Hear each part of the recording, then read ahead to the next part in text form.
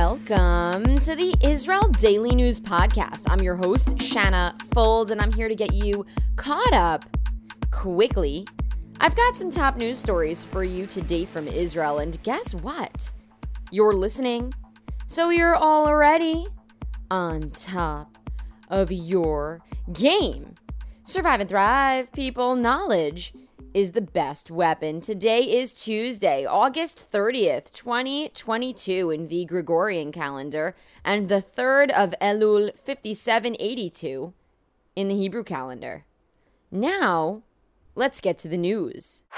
2 Israelis have been moderately injured after Palestinian gunmen opened fire on the car they were in during an unauthorized trip to Joseph's tomb in the West Bank city of Nablus. It happened early Tuesday morning, so that's today. The 2 injured Israelis had to be extracted by Israel Defense Force soldiers who came in and then given medical attention. According to Rescuers Without Borders, which is a Jewish emergency service operating in the West Bank, one of the civilians, who is a 17-year-old boy, is now recovering at Sheba Medical Center in Ramat Gan. And the second injured individual, who's a man, was taken to the Beilinson Hospital in Petah Tikva. This is not the first incident at the tomb. Over the years, there have been multiple shootouts in the area, and even within recent months, we've been covering it here on the Israel Daily News podcast. Because the religious site is in a Palestinian area of the West Bank, which is entirely under Palestinian Authority control, trips there are supposed to be supervised for safety reasons, like this. After the 5 Israelis were pulled out of the car they were in, Palestinian locals that had opened fire on them actually set the car on fire. Reports say that while the Israelis were on their way to the tomb, they were stopped by police and asked where they were headed, and the Israelis said that they were going to a spring near a Jewish settlement not too far away. In fact, they were going to make that religious pilgrimage without supervision or coordination. Prime Minister Yair Lapid and opposition leader Benjamin Netanyahu had some disagreements on Monday after the premier delivered a security briefing to his predecessor on the emerging nuclear deal between Iran and world powers. According to the Prime Minister's office, the meeting focused on the Iran deal and the, quote, diplomatic and defense activities that Israel is leading to influence the issue, end quote. Netanyahu says that the current leaders of Israel are sleeping on the job and told reporters that he has a message for Iran, which is, come November 1st, Israel will have a strong leadership and decisive leadership for Israel that will ensure that with or without a deal, the Iranian regime will never have nuclear weapons.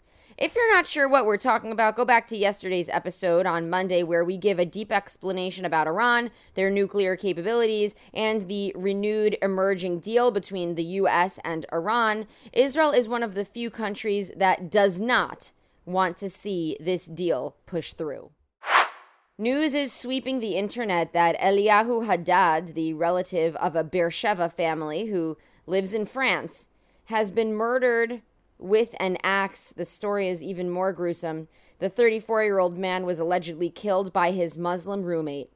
I-24 News suggested that it was a hate crime after they reported the suspect confessed he killed his friend and roommate because he was Jewish. Reports say that the two had a close relationship. A statement by the National Bureau of Vigilance Against Anti-Semitism says, according to our information, the assassin smashed his victim's skull with an axe, then he burned his face and even began to bury the body. He turned himself into police. Israeli and Jewish activists are criticizing France for not caring more about the man who was murdered on August 19th and saying that the French media has been completely silent about the murder. The start date for Israel's school year is unclear as teachers and government continue to discuss compensation and terms for a new agreement. The teachers' union and finance ministry continued efforts to reach a deal despite the ever-looming start date for the school year. September 1st is just in 2 days. According to Kan News, which is the public broadcaster here, the central unresolved issues in the talks as of Monday evening were with vacations that teachers would need to give up in order to get some Fridays off, and the firing of teachers over specific teaching issues.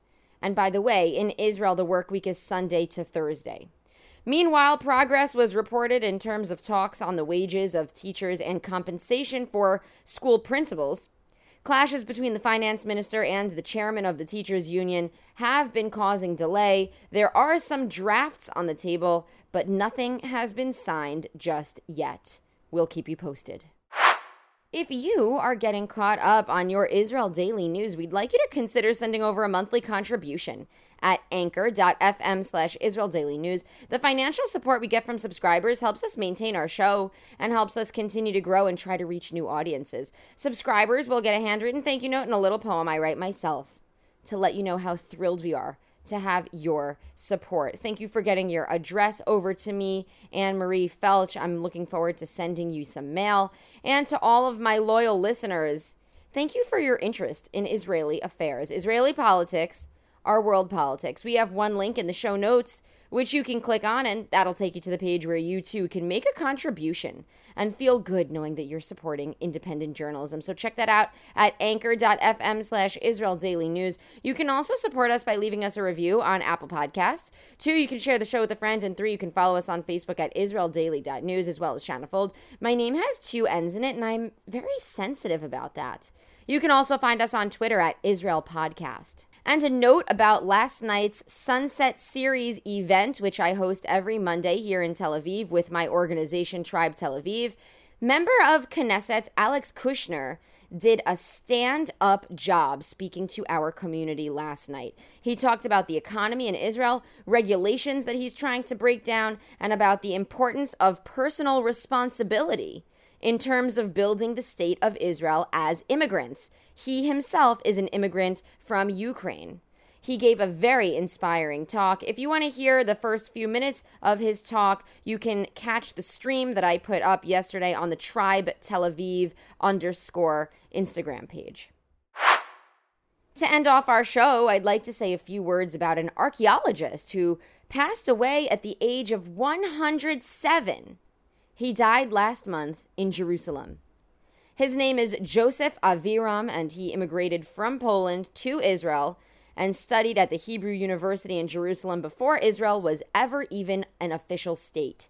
He was born in 1915, and by 1936, he was already making strides in the world of archaeology here in Israel. In 1940, Aviram became the secretary of what is today called the Israel Exploration Society. But in that time, it was called the Jewish Palestine Exploration Society. Remember, Israel became an official state just in 1948. In 1983, he became the director and then served as president from 2009 until his death. Aviram organized a number of projects in the country, including excavations at Hazor and Masada, 2 big historical and biblical sites.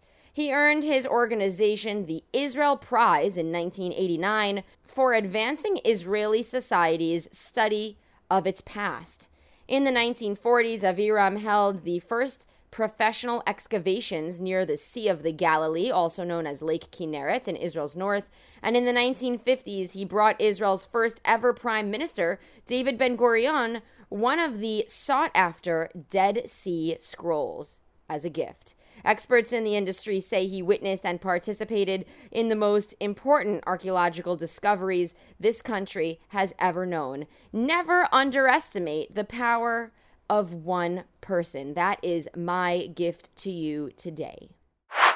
All right, well, that is it for today's show. Today is Tuesday, August 30th, 2022. Tel Aviv has a low of 27 degrees Celsius and a high of 32 degrees. That's 80 degrees Fahrenheit for the low, going up to 89 degrees for the high.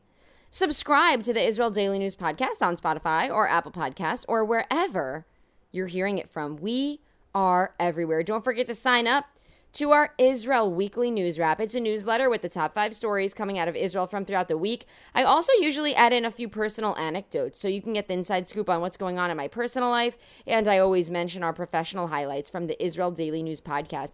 You can sign up for that on our website at israeldaily.news. Thank you to Michelle Milner for her social media work on our Instagram page, israeldaily.news, and Dan Matheson our Israel Daily News Podcast intern, for writing some of today's stories. I'm going to send you off today with a song called Money by Erica Krall. Have a great and productive day.